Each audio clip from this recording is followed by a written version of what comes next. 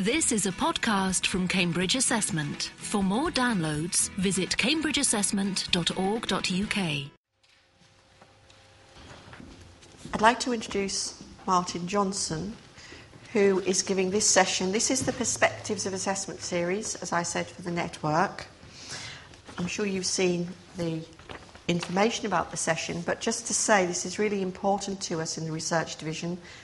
I should say I'm Sylvia Green, Director of Research, so I would say this, wouldn't I? But it is very important because we do spend a great deal of time and resource looking at research methodologies and looking at how we can keep up to speed with recent developments in methodology, but also to evaluate and always keep looking at what we're doing and seeing how well it works and how it might work better, and trying to disseminate that in sessions such as this. This work has also been published, I believe, Martin, in our Research Matters journal, which you can find if you look at our website, the Cambridge Assessment website.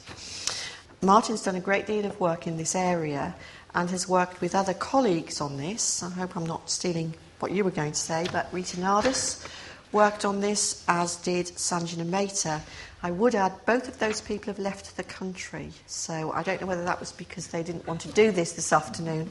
One of them has actually gone abroad with her husband. She's left us. The other one is at the ECER conference, so they have good reasons for not being here. So Martin is shouldering the burden this afternoon of the whole event. Consequently, we're having 2 lots of tea and cake so that he can have a break in the middle. We'll be having the first session about half an hour just over from now, and then we'll have a break. We'll come back after about 15 minutes, and we'll have the second part of the session. And at the end, we'll take questions. Martin, is that what you'd like to do? The session is being recorded, audio recorded. So Martin's presentation is being recorded, but once we get to the discussion part of the afternoon, it will not be recorded, so you can all feel free to have your say. So we look forward to that. So I'll hand over to Martin to give us what I'm sure is going to be a very engaging presentation. Thank you very much, Martin. No pressure there, then. None at all, Martin, none at all. Absolutely right. The idea of engaging with methods is something very important. And whenever we try and think about methods, we look to pop music to give us some sort of steer on things. Gary Lightbody's I always look to. I actually don't, but it was something which I was listening to the other day, and it just, this line through, sort of while I was thinking about this seminar, sort of came out my iPod, and I thought, actually, there's something here about knowledge, what we think we know about stuff, and actually the difficulties of trying to know some of the things that are very close to us. So, for example, what's in someone else's head. And I think that's quite pertinent, because this whole session is really about trying to look at a method or methods, which are all about trying to get into someone's head and what they're thinking, and how can we know what they're thinking. So that's really just that little interlude. If you don't mind, I'm going to sit down because there's so much to try and remember in this. As Sylvia said, it's quite a long presentation, splitting it into 2 sessions, but actually I can't remember it all. So I'm going to sit here and be prompted by the screen now and again. Sanjana and Rita were colleagues on this. As we know, they've disappeared and left me holding the methodological baby, I suppose. And the title, I think, is a little bit ambiguous, because it talks about how do researchers use these methods. And I think the abstract's very clear in that it's really about how have researchers used these methods. And I think that's an important distinction, because it's not really a workshop on how you use these methods. It's more about, let's look at how people have, and what do we learn from that, and what does it tell us about those methods, and what we can know from them. So really that's what this session's about. Just so you can see my colleagues, they've got big smiles on their faces, which is probably indicative of the fact that they're not here, and they're somewhere probably much sunnier. But I thought I'd bring them along. And the session overview. Just want to talk a little bit about, where methods fit in terms of our work, in a very general sense. That's very brief. And then the graphic, I think, sort of tries to encapsulate the fact that both inquiries, because there were 2 separate inquiries that we did, they were sort of reviews of methodology and its use, but they followed a similar sort of pattern. And we're going to talk through the first bit about Crass before the break, and then after that we'll talk about KRG and Kelly's stuff. But really, they followed a sort of similar pattern in terms of the way that we tried to interrogate them. And it really was that we sort of consulted the background documentation that we could get hold of in terms of how they were formulated. What were the assumptions underpinning their development? Where were they coming from, methodologically? And then we used that in two ways. One was to go through and try to look at their uses and to see how or whether there had been any compromises in that journey to their outcomes. But also to try, when we looked at the outcomes, to go right back to the beginning again and say, actually, what are these in line with the original intentions of that method? Or have there been things which would worry us? Or things to watch out for? And I think then we get to developments or the idea of, what would we recommend about the use of these things. And I think the story, in a sort of nutshell, is that, we have methods here which have been applied to situations and contexts, and actually that's where it gets interesting, because once you've got something which is ideally, good, you put it in a context, you start to have to make adaptations, you make decisions about how to apply it, and that's where it gets a little bit interesting. So we've tried to sort of articulate what I think are a few themes which actually help us to discuss some of those adaptations and whether they might be legitimate or not. So methods. Obviously methods work as a central role, as Sylvia says. What we're about really is trying to expand our repertoire of methods within our division and also across the organisation generally, and we do try and feed into the organisation through that.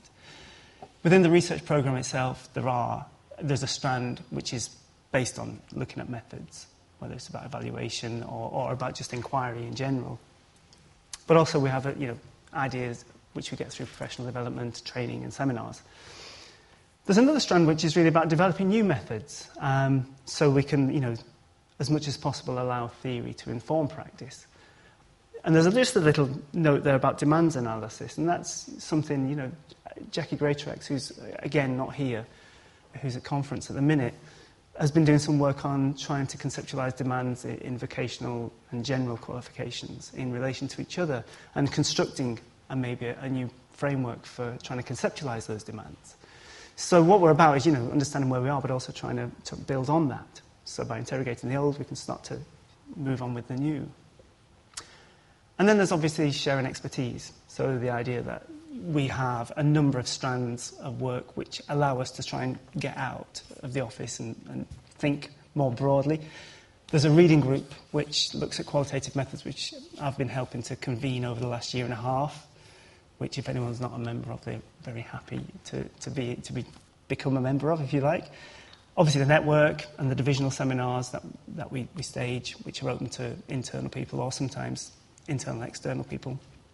Conferencing and journal publications. And the outcomes of this work, I'll get to at the end, really.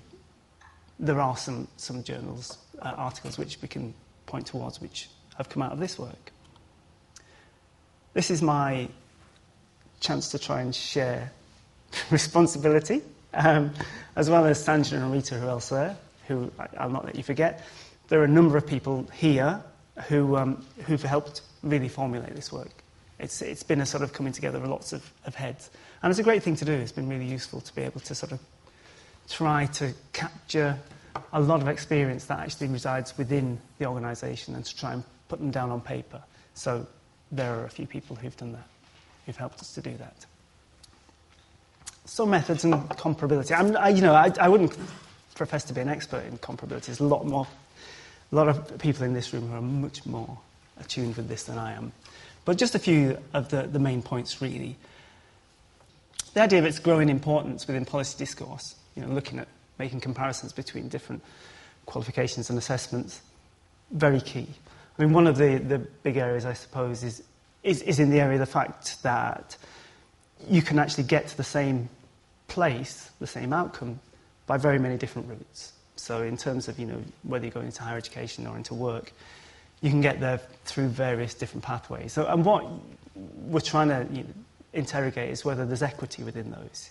Is it easier or more difficult to get there if you choose one or not of those pathways? And that raises this challenge of let's try and understand what makes those qualifications. How do they compare with each other? Jill's work has already started to to outline the fact that there are different types of methods for looking at comparability. Statistical, judgmental. This one's judgmental, I know that much. And then something which is survey, observational, anecdotal, I think. And you've written about those in Research Matters, I think, haven't you? So there are a variety of different methods you could choose. This one is about judgmental methods, and I think that's, a big area in its own right. When you're looking at qualifications and assessments, it's quite usual to look at them in terms of their parts, their components. They're very unwieldy things often.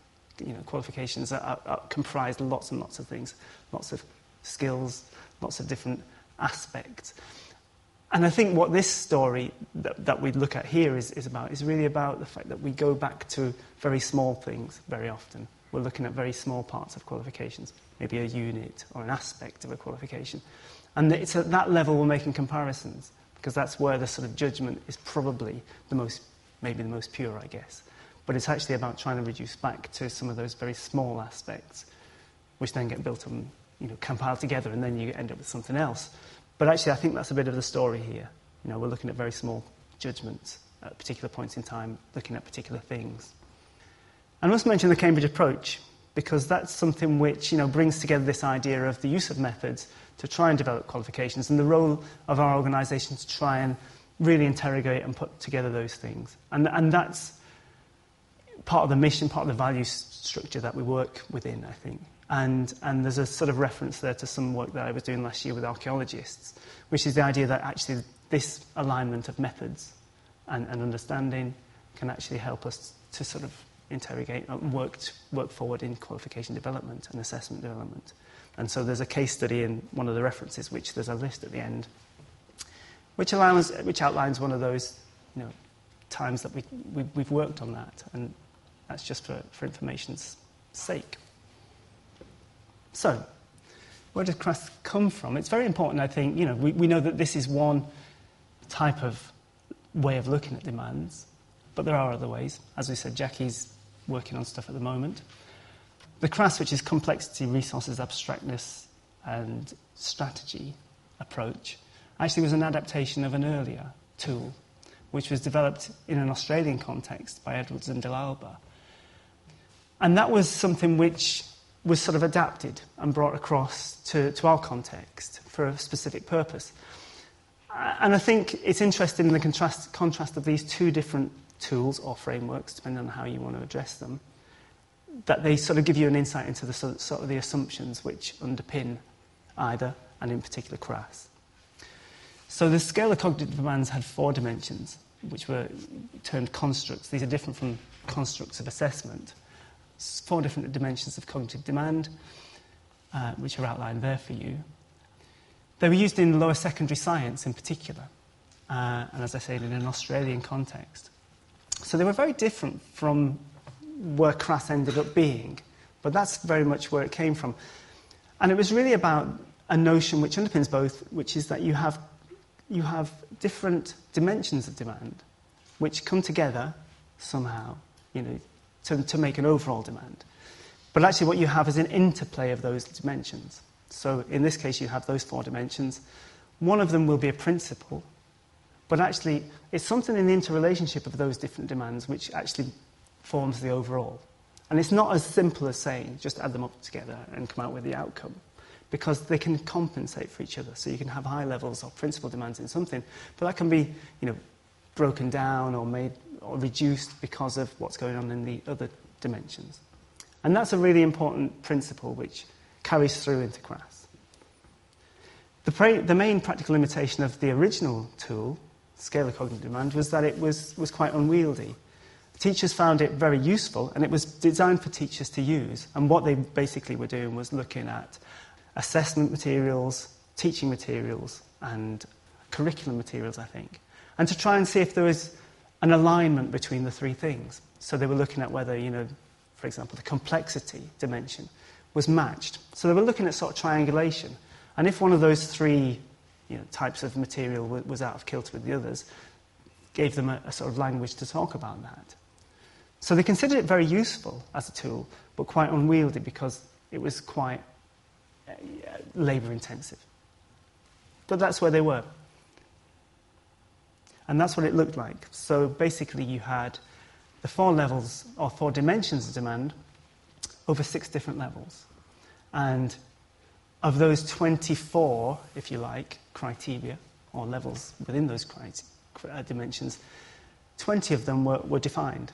So it was pretty clearly articulated. But as I said, this was about just lower secondary science materials. And this is where CRAS developed from. But as I said, they found it very useful. And it gave them a language to talk about these things, which perhaps didn't exist before. So that's, it was contributing to that discussion. But then we move on to CRAS. And that was, had another particular context to work within. So it was brought across the UK context. It was to look at the effects of item structure on demands. And item structure being things like layout of a question or operational steps within a problem. And this was in GCSE and A-level examination items in particular. The judgments of demand were made in advance of any knowledge about the students' performances on those items or tasks. And this is another one of those key aspects of conceptual understanding, I think, which sort of informs how we think about CRAS. It was very clear at the stage of development that there was a conceptual difference between what was demand and what was difficulty. And I'm not, again, an expert in this, but at a simple level, demand was something that existed before an item was taken, for example. It was within the construction of the item. These were the things that the writer was conceptualizing as existing within the item. So things that they think, the stages of thinking that the student would go through, for example. There's no sort of statistical measure in that sense, because it's actually existing prior to the item being sat. We compare that with difficulty, which is something which is almost post hoc. It's something you could measure. It's something that you could look at when you have a number of students who would take the item, and then you'd be able to say, well, actually, a lot of kids got this wrong, or a lot of kids got this right, and this would give you an idea of how difficult it was or wasn't for those people. So demands and difficulty are conceptually very different, and this was really about the front end, about what is within the question. And it stands intrinsically, or exists intrinsically within the item. And it's not about what happens to those students when they take it in particular. And interestingly, I think, CRAS explores validity through looking at the relationship between the intended demands of whoever wrote the question, so what they were expecting, the steps they were expecting the student to go through when they answered the question, and what actually was the outcome in terms of did they do that. So, you have that sort of triangulation, that internal triangulation process like we had in the scale of cognitive demands, but this is about what happens in the intentional head of an examiner or a question writer, and actually how that played out in reality.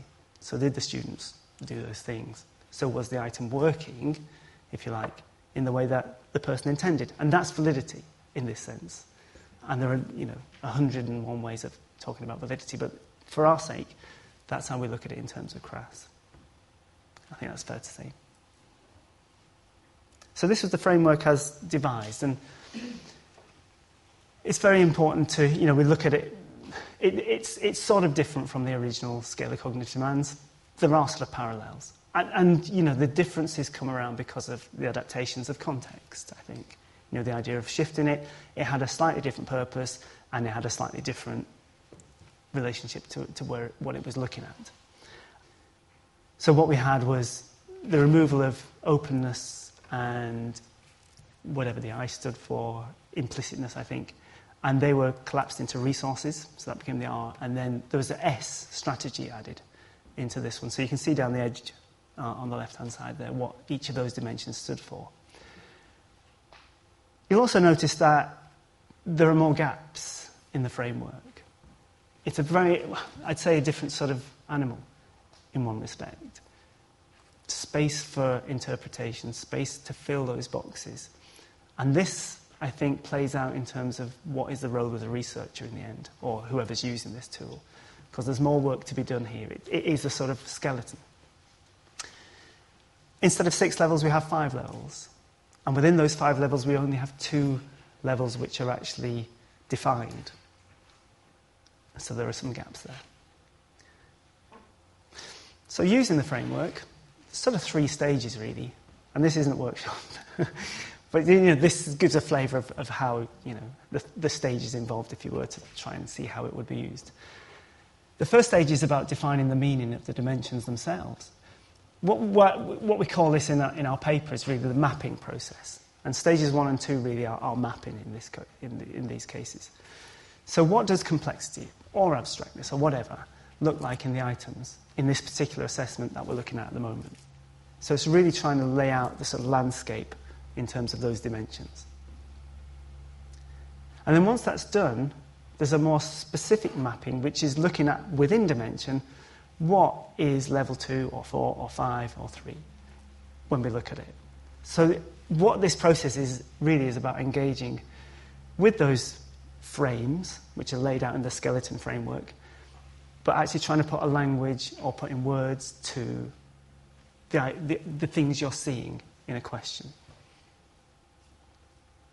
So there's a lot of language work and there's a lot of articulation, and that is the sort of heart of the process. And then what you do is use the scales which you've generated to score items. And it gives you a qualitative profile and a basis for comparison with any quantitative difficulty measures. But at this stage, I caution, because this is tentative. I take you right back to the beginning where we talked about the difference between demand and difficulty. There's a lot of things happen when someone sits a question. There are a lot of things to take into consideration as to what influenced their outcome. And it's not just the demand of the question. So there is a tentative relationship which is worth exploring, but we can't say that the demand of a question is a primary influence at all sometimes in the way that some students will answer a question. And that's an interesting point for discussion, I think. And what you get in the end is, you can look at a profile, and the graphic at the bottom is from somebody, I think it's Rita and Irene Casuto did some work on some questions. And this was one of the profiles that they came up with. You've got questions 1 to 4 from different examinations. And what you do have is a sort of profile for each one of those questions. And what you can say, given a proviso that it might be the same person who's constructed these scores, is that complexity in question 3 from examination 3 is higher than it is in question 4 of examination 4. But actually the strategy use is inverse. So there's a sort of something going on there which is different. So that's the sort of outcome you can reach. You can get a score for each one of the dimensions for an item, for a particular assessment. So what do the outcomes mean? Well, it's key that the item or the overall demand is something around the interdependence of those, is gained from the interdependence of those different dimensions. So changing one aspect of demand will probably alter some of the other dimensions in some sort of way. And this sort of makes it less than meaningful than to just add up those different numbers to get an overall profile. I think the strength of the method is really about trying to interrogate, so what is complexity here, rather than what is it in conjunction with all these other things. It facilitates judgments about the demands of tasks, but they're essentially qualitative or descriptive in nature. And Sarah Hughes, who worked with Alistair Pollitt on this development work back in the late 90s, were very clear to say that what this is about is articulating. It's providing a language which allows people to share expertise and knowledge. It gives you a frame of reference for that sort of discussion. And what it's about is really about a macro level understanding. It's really about trying to look at things in a general sense, but not on particularity. And that's this distinction between demands and difficulty again. It's not wondering why a student did particularly well or not on an item. It doesn't give you that sort of level of detail, because there are a number of factors which will have contributed to that, demand being one of them. This is really about what was in the item intrinsically at the start. And this is, the very front end stuff again. So it's not about micro, particular outcomes. So what does this distinction between the scale of cognitive demands and CRAS tell us? There's something about the assumptions, I think. The scale of cognitive demands as it was set out was really about objective items. It was about multiple choice items, and so it was much more prescriptive. And that's quite clear when you look at them side by side. It was about science, whereas CRAS is, it has an ambition to be general. It can be used in lots of different contexts. So that, helps to explain why there's more gaps in it. And I think that leads us on to how do we measure the validity? How do we look at validity? And I think the shape of these two different frameworks leads us to different sort of discussions about validity. So we say CRAS is less prescriptive than the original scale. We talked about that one. One of the things that it does lead us to that are the consequent responsibilities for anyone using it. And I've said researchers here, but it doesn't necessarily have to be researchers. And this is about how you go through that mapping process. Because to use the tool or the framework of CRAS, you need to be able to apply it in a meaningful way to the context in which it's being used. And that will mean having to sort of formulate those very clear descriptors to try to come to an understanding about what those descriptors mean along those dimensions, and then to map them onto scales. So there's a modification process within that. And that's actually very different from something like the scale of cognitive demands, which is where you would take it almost off the shelf and say, actually, we can use this because it's been validated. All the criteria are filled in, so we can start to put things along those scales. So there's actually much more of a responsibility on the researchers or the users to say, does this work? Does CRAS work in this context? How well? And then to make that judgment about whether it's suitable for use. Recognition that language within CRAS, I think this is a strength, that language has limitations and judgment making is relative. And I think this is a really important one. Language doesn't have those statistical properties of its own right, and that's really key. I think it underpins the way that we interpret CRAS, that actually you have to do a lot of work if you're going to use language in this sort of standardised statistical way, to put judgments together to make another judgment. It doesn't work sort of like that. The strength of this is in the fact that it gives us a common framework with which we can pin down language, hopefully. But there's always going to be a struggle, and there's going to be a tension in that. And Alistair's been clear about that in his writing in 2007. It gives us an idea of demands, but actually scale of and size of may be much more difficult to try and pin down.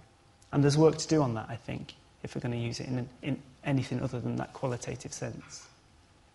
So basically, this is what, the stuff that we did, which was to look at the use of this method over a 7-year period, really go into the literature, talking to the people who formulated it and people who've used it, and then to try to sort of look at those uses in relation to how it was intended, to see if there's any sort of contradictions within that and what we could learn from that.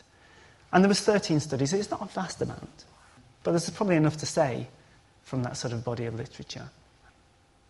I'm not going to talk about particular studies because that's not what this is about, but it's actually, this is our use of what we've gleaned from those studies to say, actually, in overall, these are the issues which really arise. And really, it's a story of variation. Throughout those 13 different studies, we saw a lot of variety. And that's probably, going back to that point earlier, about the fact that these were used in a variety of contexts, and people are using this CRAS framework in a variety, for a variety of different purposes. So maybe you'd expect that sort of variation to exist. These were the sort of principal components of the variation. So rating scale length. You saw that the original framework had 5 levels. We saw variations between 4 and 10. And that might not be problematic in its own right, because there's a lot of discussion around what is an appropriate scale length when you're talking about measurement. There is no answer to that, but it's something around how good the scale is and how well it's used. And I think the discussion goes into the areas of how well prepared are people when they use that scale? Can they make discriminating judgments at an appropriate level? And that's, something which we need to be aware of when we use something like CRAS. How long should that be It's really about how prepared people are and how good the scale is. When we talk about data unit, it's really about whether people are using it to look at an item or whether you're using it to look at a paper, a question paper. And again, I've put that little thing in brackets to sort of remind me that there's something implicitly valid, I guess, about using it at the item level. This is what it was aimed for. That's what its intention was for. But once you start to say, complexity in item 1 was this, complexity in item 2 was this, and then you put those together to form an overall complexity measure, that's to wipe away all of those interrelationships with the other dimensions, so the resources, the abstractness, and the structure. And so complexity on its own doesn't tell you anything, and it's not an additive thing that can give you an overall complexity for a question paper.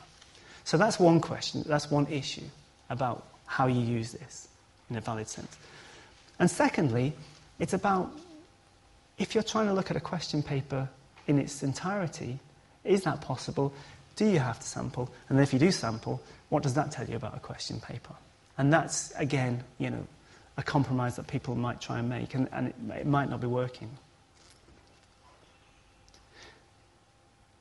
Independent versus interactive judgments. This is the idea of using it with one person or with a group of people. And again, practices have varied over different reports. Again, there's something intrinsically valid, I guess, about an individual using a framework to look at different objects, whether they're items or whatever, because they're using the same reference point when they're looking at object 1 and object 2. When you have a number of individuals looking at the same objects, you have some sort of muddying of the issue, because you've got to make an assumption that the reference points between two individuals are the same, and then that is then applied to those objects. What you get with more individuals is the potential for more generalizability, because you can say these experts all agree, but then you've got to put a lot of work in very early on to ensure that there's something which underpins the judgments of those experts, which allows them to use that scale in a valid and singular way. So this idea of unidimensionality, the idea that they apply the scale in the same way. And that's hard, and that's something which people have to think about if they're going to try and use this method, which was designed for individuals, and share that across different individuals. Context of application. It's been used to look at different subjects in comparison to each other, so items in one subject as opposed to items in another subject. Again, the issue is how comparative are they? And it really comes down to the expert, the person making the judgment. And this is where, it comes back to the fundamental principle of the person looking at something has to be equally expert, I guess, in both contexts. And when you're getting some subject contexts which are very far apart, that pool of experts might be very, very small, and therefore you've got to think about, are you stretching the tools somehow? And that's just a pragmatic and practical sort of thing to think through. And then finally, paired comparison versus rating. It's been used CRAS has been used for both of these things. CRAS is sort of intended to be rated, but it has been used for paired comparison. Paired comparison is very good in that what it allows you to do is to look at objects holistically and say, actually, overall, this one's more demanding than this one. But what you lose is the particularity. And CRAS was really about particularity, I think. It's about trying to refine those dimensions and trying to pin down the dimensions. And when you start using paired comparison, you start to lose sight of some of those things. And I think, there's a tension with those two things. So just a few recommendations before we nip off for another break. So CRAS, what does it do? It provides a common language to support people's conceptualization and description of demands. And especially in new contexts, that's really powerful because that might not exist. You need to start somewhere and you need to create those words and those tools of language, and that's great. It's essentially qualitative in nature and can profile the nature of cognitive demands for individual users. So if you've got one rater using one dimension of demand on one item, that same rater could use that dimension on another item. And there's a sort of stability in that, and that's good. It's when you start to bring multiple operators in, or you try to compound demands with each other, that it gets more messy. And we're not quite sure how you're going to do that. But actually, the sort of integrity starts to get a bit wobbly at that stage. It's not meaningful for individual users to combine the ratings of each dimension to reach an overall level of demand. So C plus R plus AFS doesn't give you a magic number, really, because there's some sort of compensations go on there, and that doesn't help you to compare it with something else. Judgments are relative rather than absolute. In a sense, the original scale of cognitive demands sort of gave the impression that we're talking about absolute judgments because things were very clearly, precisely pinned down, and people were looking at things in a very sort of particular way on that scale. This is much looser, and it reflects the fact that the developers were looking at relative judgment, and that's what underpinned their development. Rating scales need to be unidimensional, so C needs to be uncluttered by R plus A plus S. It needs to be looked at in its own right. And that's more easy when you only have one rater doing that. Once you have multiple raters, you have to do a lot of work to try and somehow standardise those. It can give insight into the demands that might relate to final difficulty outcomes, but it's tentative because things like teaching effects, things like how a student felt on a morning, things like does the mark scheme reflect those demands that were originally put in the question, you're not necessarily in control of. So therefore, this is very upfront stuff, and it doesn't necessarily help you to predict outcomes. It relies on the users being able to relate their subject specialist knowledge to those features of the scale. So you have to go through that mapping process. You have to look at, this is the context that we're looking at. What does complexity look like for you as an expert in relation to these items? So it's very much about trying to get that process kick-started. It allows descriptions of demands to be made across a variety of subjects and qualifications. So very flexible, and that was its intention. But again, we go back to mapping. Mapping is a really important process. It's about investigating the internal consistency of different elements of learning and assessment materials. So there's something around that you can look across documents. That was the rationale. I'm not sure it was ever really, really pushed that far. Interesting. We haven't really seen evidence that it's been used beyond items to look at specifications in general and so on, curriculum documents. And the original scales were used to rate the demands in single items or in item parts. So the demand of item 1 plus the demand of item 2 doesn't sort of give you the demand of a question paper. It was really about trying to sort of articulate the particular things in an item. And that's really about those internal compensations that go on. Because demand in its own self comprises a number of features or particular dimensions. Can we take 15 minutes and then we'll come back? And then the second half isn't as long, I don't think. We'll take questions after that. Thank you.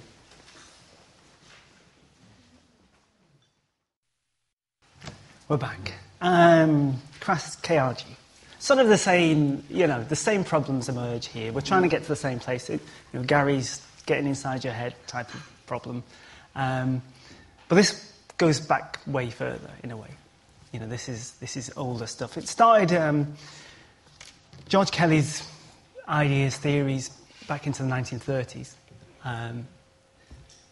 Source document, really, for this, I think it's the Psychology of Personal Constructs, Volume 1, 1955, which is why the reference is 5591 on this.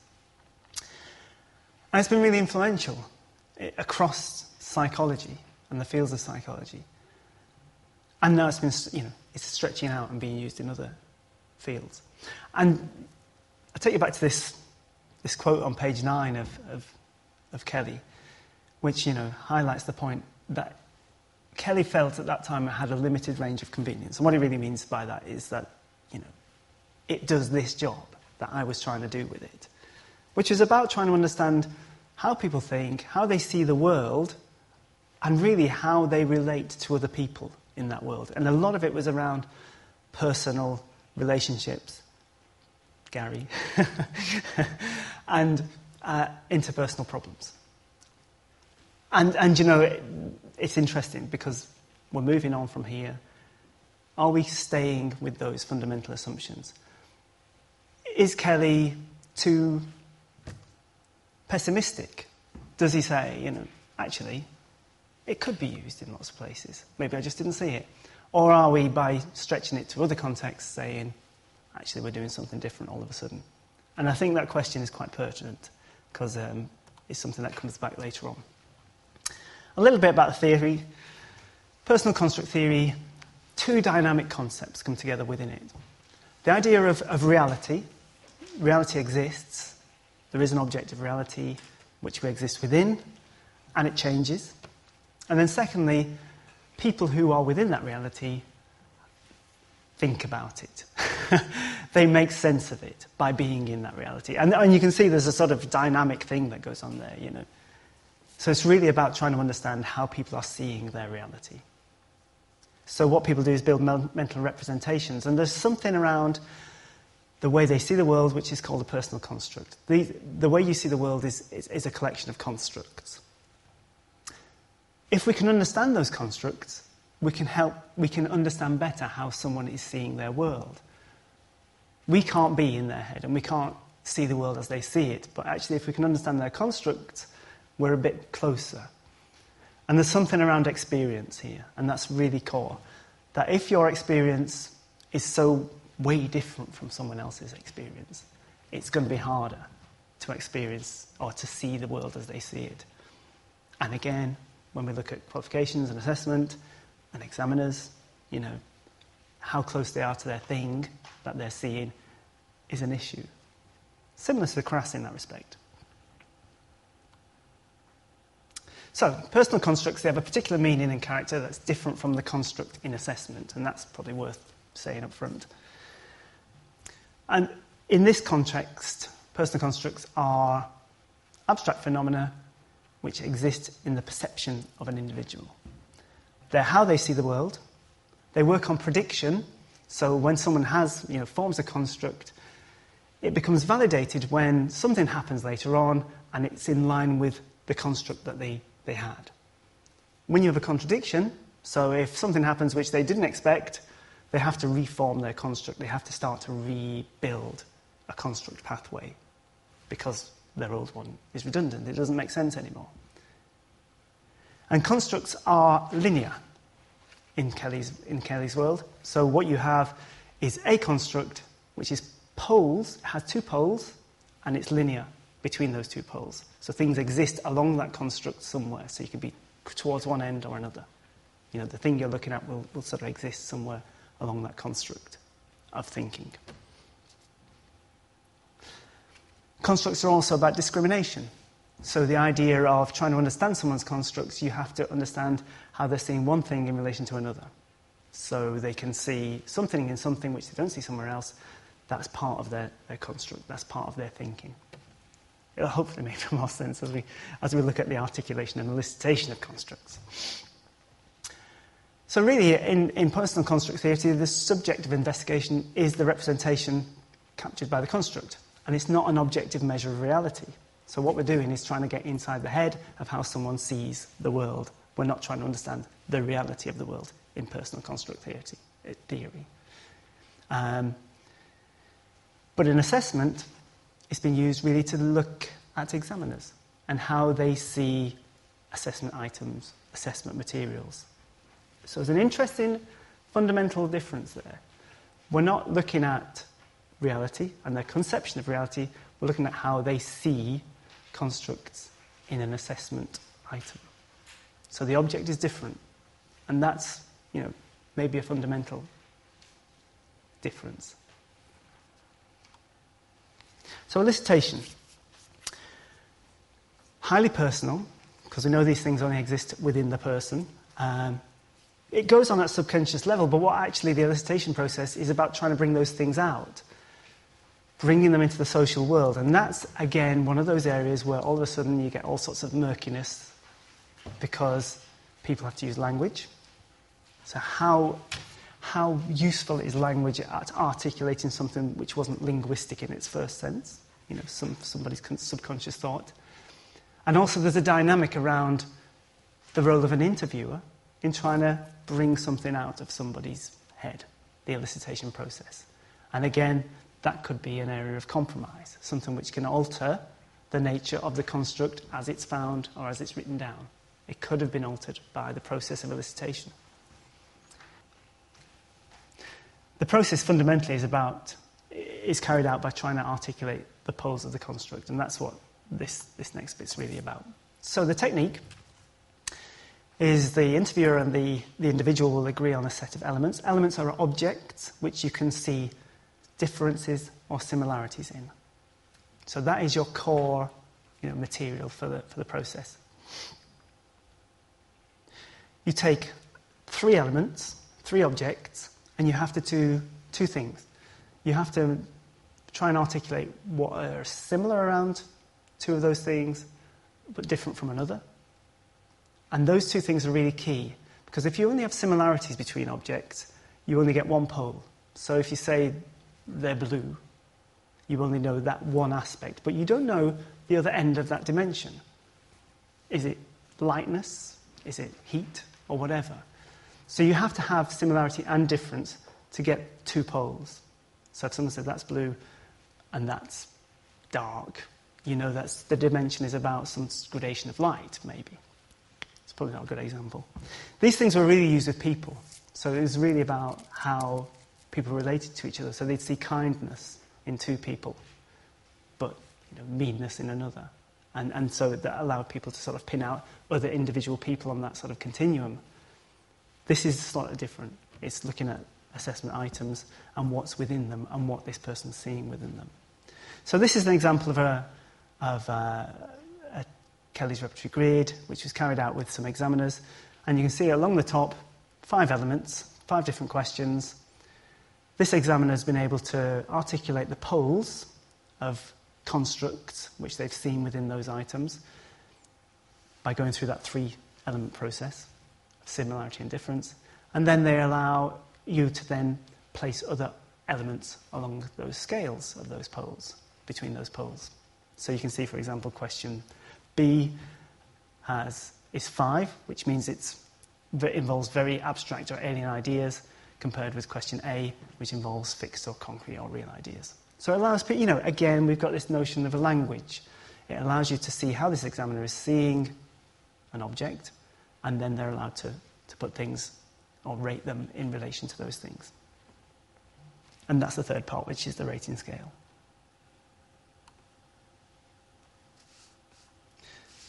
There are a number of principles which underlie this process, which are really key. So, we know that the phenomena exist empirically, but only become evident through an individual's construction of those. So you only see them through someone else's eyes. The personal construct theory was conceptualized as having a restricted range in its original sense, but it's been used in a number of ways now. So it's not just about problematic relationships at a social level. We know that constructs and the architecture of construct systems are highly personalised. So it sort of depends on who you pick. So who are you eliciting from? Its aspects of generalisability come back, it reminds us of Crass again. That constructs are fluid, prone to change, they're very flexible, dynamic. When do you ask somebody will make a difference in terms of their construct system, because it will change over time. So again, there's some sort of changeability within that. 5, the elicitation process requires at least 3 elements for comparison. So you can't get similarity and difference if you only have two elements. 6 and 7 are really key. Construct elicitation is context related, heavily depends on the nature of the stimuli being compared. So if you give someone some stimuli, exam questions or whatever constructs are there are generated from those stimuli. The stimuli sort of prompt the construct.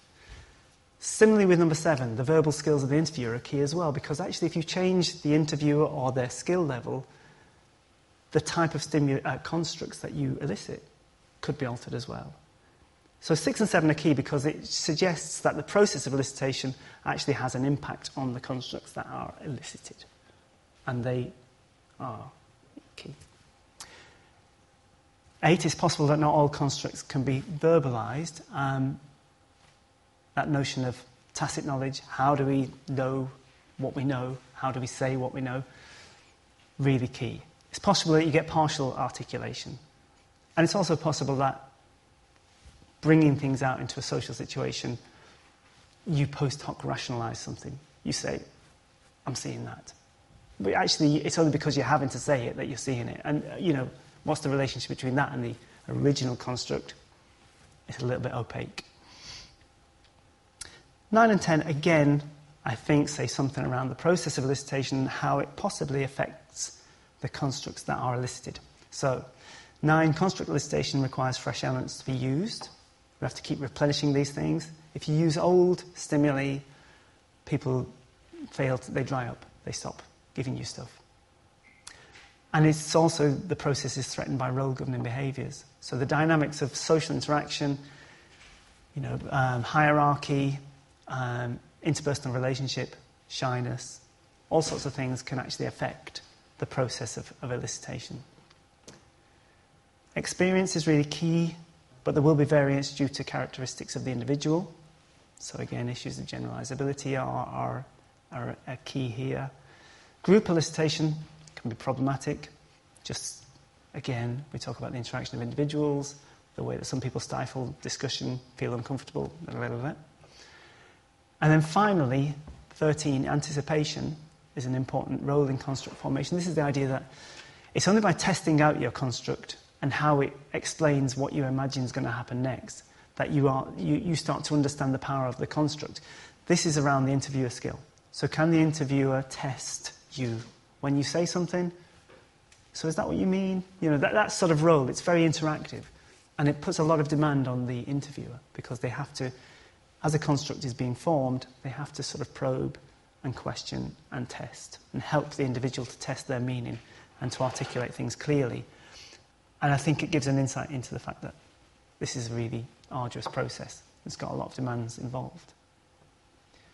So, similar to the CRAS project, slightly longer lead-in in terms of the materials we'd worked from because it was 13 years rather than the 7. It's been going on a little bit longer. We looked at literature. We didn't go to primary sources of talking to the individuals who developed it, obviously. And there were a few more studies that we could use. So 24 studies that we looked at to review. Again, unsurprisingly, the studies demonstrated that there's variation, not only in the uses of the methods across these studies, but also there are a number of methodological departures from the original guidelines.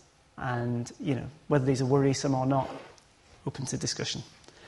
There's a paper that I'll show you at the end which breaks it down into 3 themes. We sort of discuss the outcomes of this project across 3 themes in terms of contexts.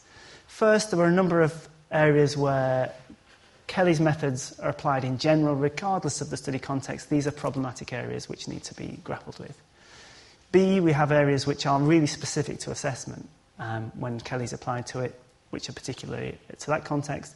And then we've got ideas which we formed around the fact that there were just misapplications, we thought, in terms of the original context or the original designs of Kelly.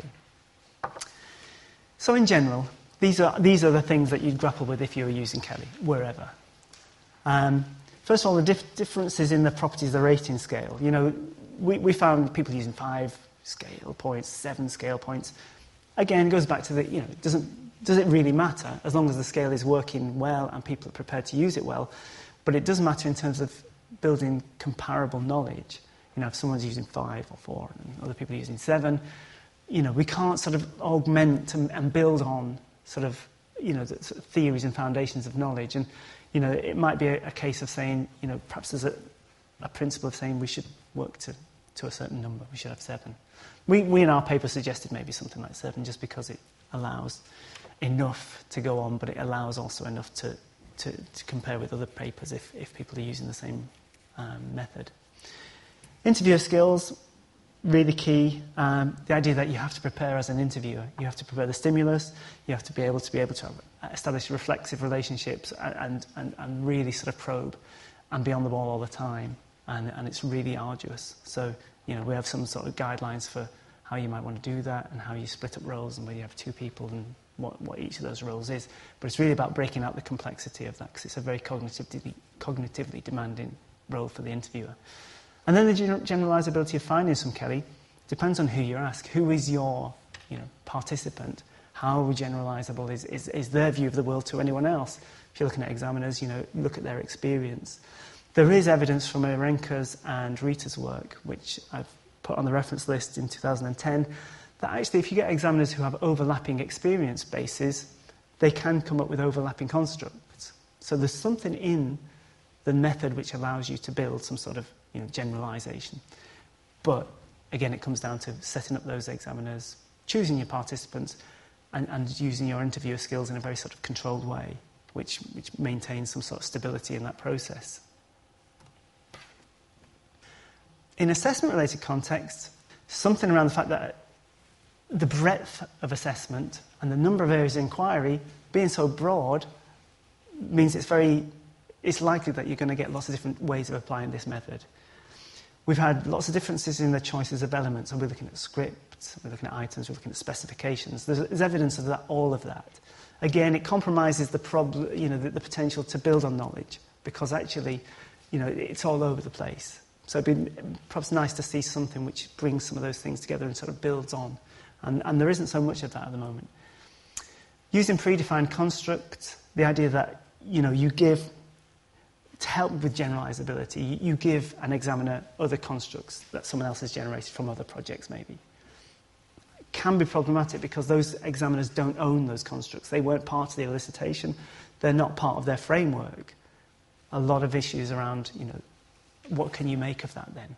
So, that's an area of real tension, I think.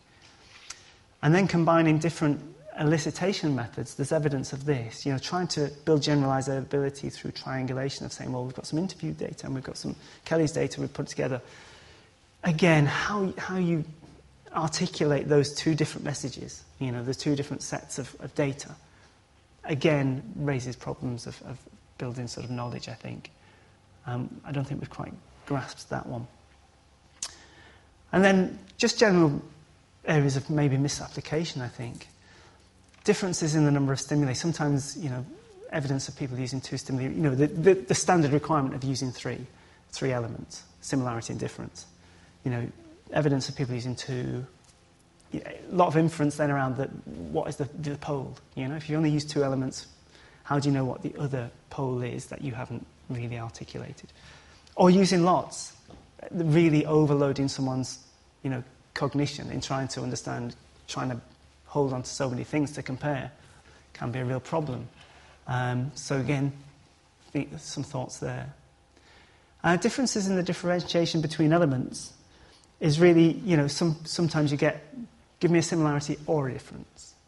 And again, there's an opaqueness around what is a pole if you only have a similarity or difference. You don't actually pin down those two defined poles. Remote elicitation, so the idea of doing it sort of at a distance, makes the sort of validation process much harder. So if you're trying to probe somebody and their understanding of a construct as they elicit, it's much more difficult if you do that remotely or by email or whatever. But it's a real, it's an approach that you could use to try and get to people who are hard to reach. But it's a very interpersonal sort of method. And do you break it by trying to be remote? Group construct elicitation and formation, this has been used. Those issues of, how do groups work together? Will that affect the constructs you get in the end? Probably. You need to sort of answer that question. Conceptualising the rating scale as interval. Again, trying to build generalisability by sort of bringing people's views together confronts those problems again of what do you do when two people have an opposing view on a rating scale. This is a qualitative method, really, unless you highly standardise it. Is that possible? But what you can't do is say, well, someone says it's 3, someone says it's 4, we'll say it's about 3.5. Because what in Kelly's, those scale points they are discrete. 3 is different from 4. So if 2 people are seeing difference, that's something to talk about. But you can't just, sort of fudge the issue by saying, this item stands somewhere in between in an overall sense. And then just unclear methodology in cases, very hard to replicate because we can't sort of get to the process that people have used. So, that's sort of an appeal for research to try and be very, very clear in its articulation of how it's used a method and how it's encountered some of these problems or overcome some of these problems where groups have been used or remote elicitation has been used and so forth. Okay, really to conclude. We've got a notion here that Kelly's provides insights into the ways that individuals perceive the world around them, so it can be a valuable tool for research. But it's been adapted as it's shifted from its original context. And that's something about, firstly, the breadth of the assessment domain. So the idea that there are lots of different types of assessment, vocational, non-vocational, and therefore, when people use it in those contexts, they start to make adaptations so it suits that. But also, the potentially elusive nature of some of the concepts within assessment, for example, demand, mean that in itself you're going to encounter problems, or that you have to answer those problems. You've got to try and cope with those problems. So, that's why people have adapted this method, is because of the breadth and because of the nature of the domain. And again, we go back to the point, there are some problems around misapplication. And very finally, similarities and differences, let's bring both of those together. Both of these methods are really based on the experience of the individual, who is the heart of elicitation or the interview. The conceptualization of assessment demands exists within their head. Both these methods allow you to get a qualitative account, which does have some quantitative qualities, but they are essentially qualitative. They're about individualized data generation. They really work intrinsically best with an individual. When you want to break that and extend that further, you've got some things to try and work with. You've got to try and sort of answer some questions. And they give some insight into items and the performances that they lead to, but there's a tentative sort of relationship between items, demands, and the actual outcomes in terms of difficulty. And that's something which both of them, come to. Demands generation is different in both. So in CRAS, we have a notion that, in Kelly's you have the notion that the stimuli give you the construct. So they come out of the stimuli. Whereas in CRAS they exist prior to the stimuli. So that's a fundamental difference. The breadth of demands dealt with, Kelly's is very flexible. It works wherever it depends on what stimuli you give. Whereas CRAS was expected to be used in general academic sort of demands contexts, not in vocational. So it has sort of inbuilt limitations, although it can be used, and that's another story. The forms of preparation, very different. In CRAS you have to map. You take the framework, you map it, you do all that work up front to try and get people to be able to use it in a way. Whereas in Kelly's, it's all about preparing the stimuli and then carrying out the interview. So it's sort of, more reflexive at the time. And then the expectations of the researcher role mirror that. So in CRAS, it's about mapping, getting the framework in a format that people can use, so working with the experts to pin out the dimensions. Whereas in Kelly's, it's more about getting the stimuli, organising them so that you've got them ready for somebody to be able to elicit from, and then providing them with a context where they can talk and feel like they are eliciting the constructs accordingly. And those are the outcomes from this strand of work. So there's something which Rita and I wrote, which is just about Kelly's, if you're interested in that one. Sandra and I have put something in Research Matters which talks about CRAS in its own right, and then there's a joint paper which is in submission which brings both of those together and talks about them in relation to each other. So that's sort of the last slide I was talking about there. And there's something also on the website which talks about CRAS as well, which is sort of this sort of thing, but much more coherent. And those are references which you've got, but they're very tiny on your handouts because it's little writing. But anyway, if there's anything you want to follow up with, more than happy, just email and I can get back to you. This is a podcast from Cambridge Assessment. For more downloads, visit cambridgeassessment.org.uk.